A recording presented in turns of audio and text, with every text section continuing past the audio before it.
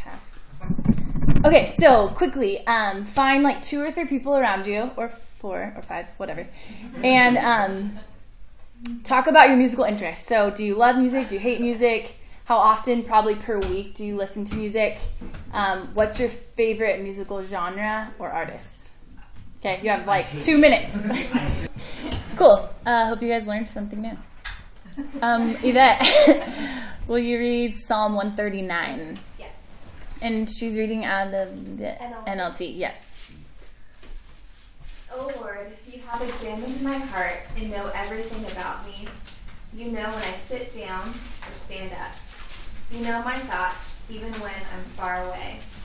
You see me when I travel and when I rest at home. You know everything I do. You know what I'm going to say, even before I say it, Lord. You go before me and follow me. You placed your hand of blessing on my head. Such knowledge is too wonderful for me, too great for me to understand. I can never escape from your spirit. I can never get away from your presence. If I go up to heaven, you are there. If I go down to the grave, you are there. If I ride the wings of the morning, if I dwell by the farthest oceans, even there your hand will guide me, and your strength will support me. I could ask the darkness to hide me, and the light around me to become night, but even in darkness I cannot hide from you. To you, the night shines as bright as day. Darkness and light are the same to you. You made all the delicate inner parts of my body and knit me together in my mother's womb. Thank you for making me so wonderfully complex. Your workmanship is marvelous, how well I know it. You watched me as I was being formed in utter seclusion, as I was woven together in the dark of the womb. You saw me before I was born. Every day of my life was recorded in your book. Every moment was laid out before a single day had passed. How precious are your thoughts about me, O God. They cannot be numbered. I can't even count them. They outnumber the grains of sand. And when I wake up, you are still with me. O God, if only you would destroy the wicked. Get out of my life, you murderers. They blaspheme you. Your enemies misuse your name. O Lord, shouldn't I hate those who hate you? Shouldn't I despise those who oppose you? Yes, I hate them with total hatred, for your enemies are my enemies. Search me, O God, and know my heart. Test me and know my anxious thoughts. Point out anything in me that offends you, and lead me along the path of everlasting life. Cool. Thanks, Yvette. Good job.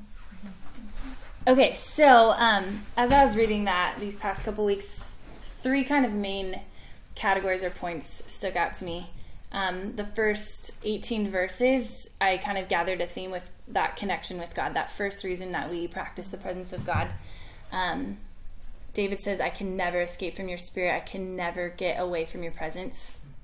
He says, if I go to the grave, you are there. If I go to the grave, you are there. You made all the delicate inner parts of my body, and you knit me together in my mother's womb. He's just kind of going on and on in my mind of these words of, I'm just in awe. I'm so grateful for God. And it kind of leads us to believe that he had some form of experience with God, or revelation that he is communicating, that he has to kind of almost get off his chest with writing these lyrics. And these collection of verses kind of speak to a deep connection that he has with God. And I would say this kind of section or this genre is where the majority of our worship songs kind of land. If you've listened to lyrics, a lot of admiring God, grateful for what he's done, you're awesome, I can't believe that you know me, you're with me at all times, that kind of thing. And then verses 19 through 22, the theme I kind of extracted from that was that healing of our soul through honesty. So out of this experience or connection with God that he is communicating, he has this ability. David has this uncanny ability to be real, but he has this trust in God that he can show these like deeper innermost parts of who he is. He can be brutally honest. he talks about some real feelings like, I literally hate anyone that doesn't love you. Like, I literally hate them. And we know that isn't the way of Christ, and like Jesus comes thousands of years later and says like, love your enemies. And like the contrary to what David's saying, but it's cool that he is being super real. Like, where I'm at in this moment is that I hate those people that don't love you. It's not maybe biblical, or it's not what God would do, whatever.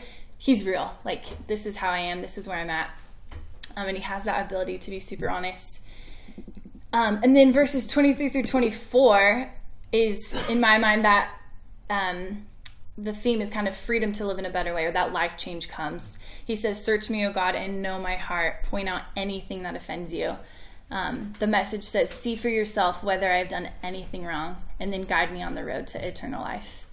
So these are songs or prayers of purity. He asks God, okay, I'm going to lay down all of what I've done in my life.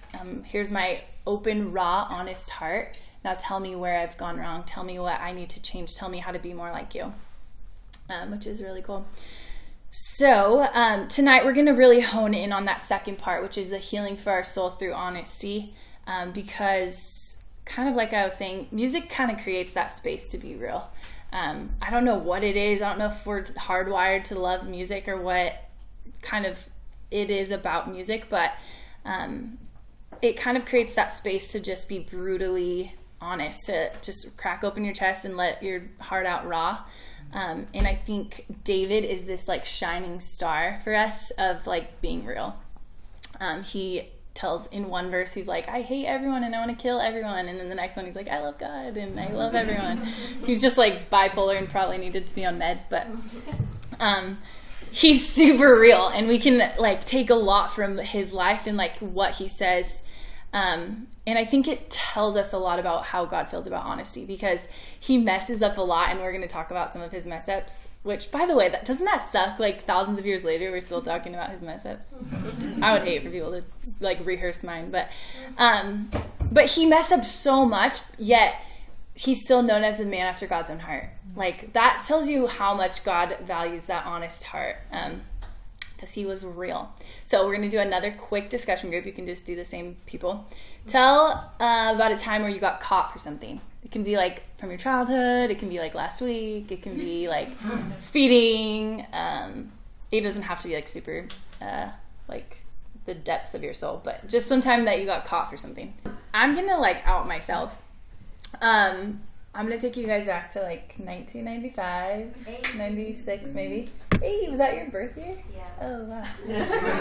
Well, I was 4 or 5. I don't know which year it was, but I thought it'd be like a super cool idea to play hairdresser on myself. And my dad always says this story, and he was like, when I was babysitting, I'm like, Kate, you're my dad, you're not babysitting. Like, that's just called parenting, or like living. But anyways, he was watching a baseball game with my brother in like the other room, and so I was by myself, so I like snuck into the kitchen, got some scissors, and was like, this is such a good idea, and just like snipped my bangs, like literally they're like 1 centimeter long.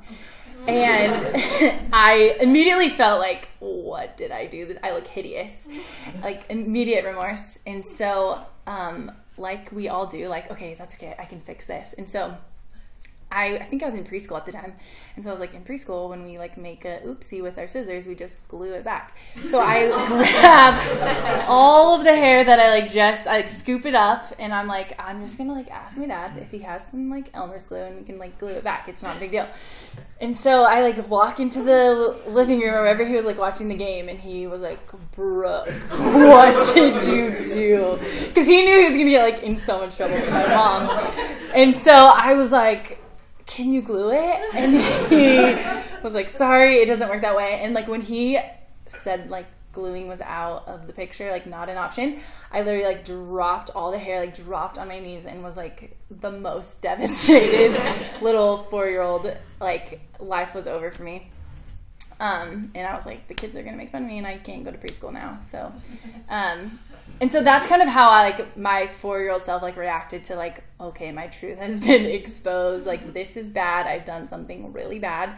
And we're gonna pick up a story of like David's in the exact same place, He, just to give you some backstory, he just slept with a married woman named Bathsheba. She was bathing on a roof, as one does, and so he is like, oh no, I did something bad. Ugh, I know I wasn't supposed to do this. So he's like, that's okay, I'll fix it. He was like, I'll glue my bangs. Instead, he's like, I'll kill her husband, and has him put on like the front lines of war. He's king, so he can do that. And kind of like thinks he got away with it. Like, okay, I don't think anyone noticed. And then a prophet named Nathan, God tells him, and he confronts him, and it's kind of all exposed. And so Psalm 51 is David's kind of reaction to his truth being revealed. So our reader, that's going to read Psalm 51 for us. Okay. Psalm 51 for the choir director, a psalm of David regarding the time Nathan the prophet came to him after David had committed adultery with Bathsheba. Have mercy on me, O God, because of your unfailing love. Because of your great compassion, blot out the stain of my sins. Wash me clean from my guilt. Purify me from my sin. For I recognize my rebellion. It haunts me day and night. Against you and you alone I have sinned. I have done what is evil in your sight. You will be proved right in what you say, and your judgment against me is just. For I was born a sinner, yes, from the moment my mother conceived me. But you desire honesty from the womb, teaching me wisdom even there. Purify me from my sins, and I will be clean. Wash me, and I will be whiter than snow.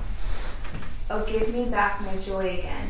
You have broken me, now let me rejoice.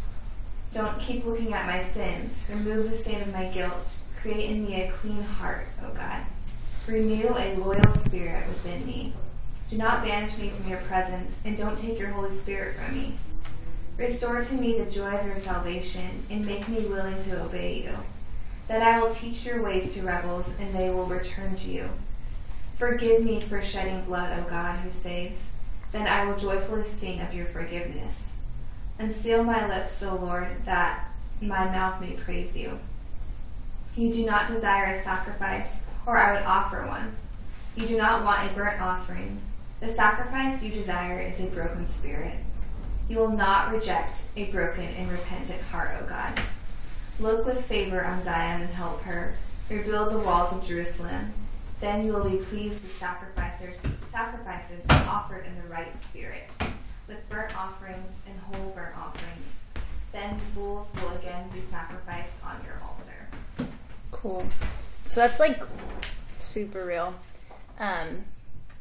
A couple of things that I want to highlight in that chapter is how, first of all, David owns up to his stuff. He doesn't really try to make excuses for it. He doesn't belittle what he's done.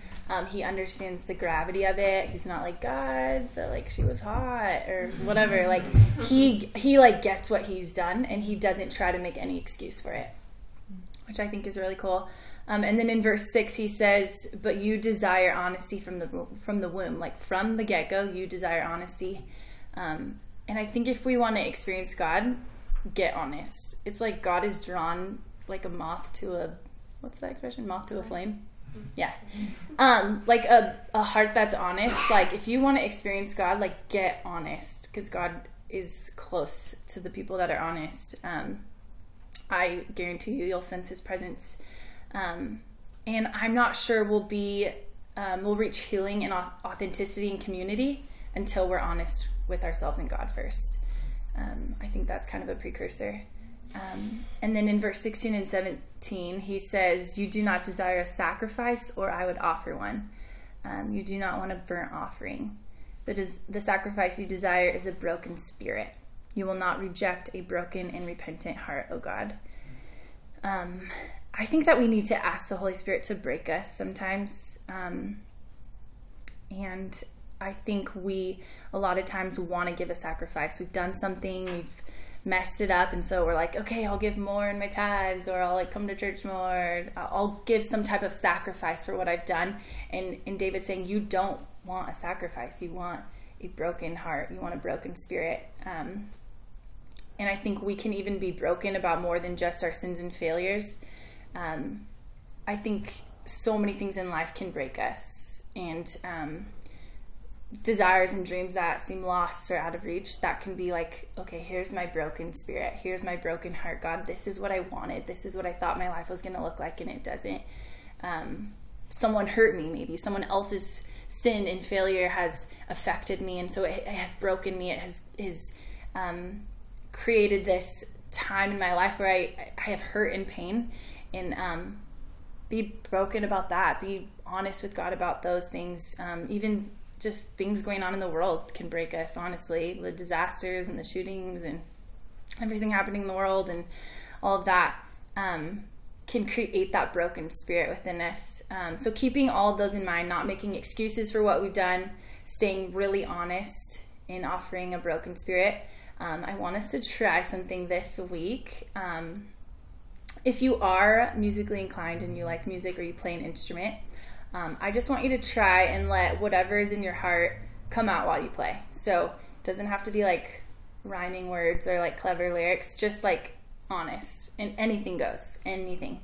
And if you do not play an instrument, you can YouTube like instrumentals and play that in the background, or if you have like a favorite song, play that. And allow yourself to sing thoughts or prayers or journal, or just be still and quiet and listen to whatever it is comes to your mind while you're listening. But I want us to create a space in our practice of the presence of God to be for vulnerability and to be, and I think music can accelerate that. So I think music can accelerate this space of honesty and this space of vulnerability. I read a statistic that said at least 40% of the Psalms are songs of lament. So we don't always have to be like, praise God, you're so great. If that's not what you actually feel, say how you feel. Tell him, like, I'm really upset with you, God, because I wanted this and you didn't give it to me. You can, literally anything goes with God, like literally anything, which is really cool. Anger, anything you're harboring in your heart, anything goes. There's a verse in 1 Peter that talks about casting all your cares on God because he cares for you. And so we start out of this like David did. We start out of this, wow, okay, you know me, you know all your thoughts toward me. They would outnumber the grains of sand, and you are with me at all times. And even if I make my bed in hell, you're there with me. And then out of that, okay, so I can trust you.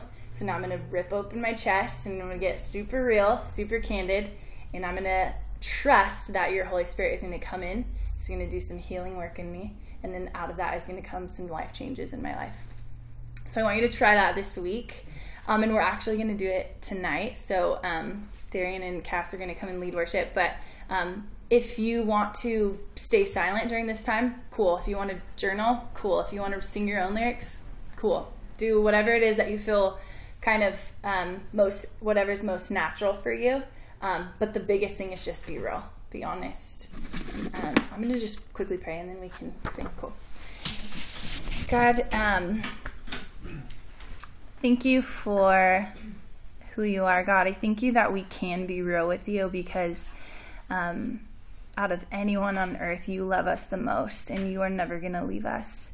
And so I pray that this week and even tonight, God, that we would have the courage and the ability to just be super honest and real with whatever's going on in our hearts, that we could express this experience that we have with you, God.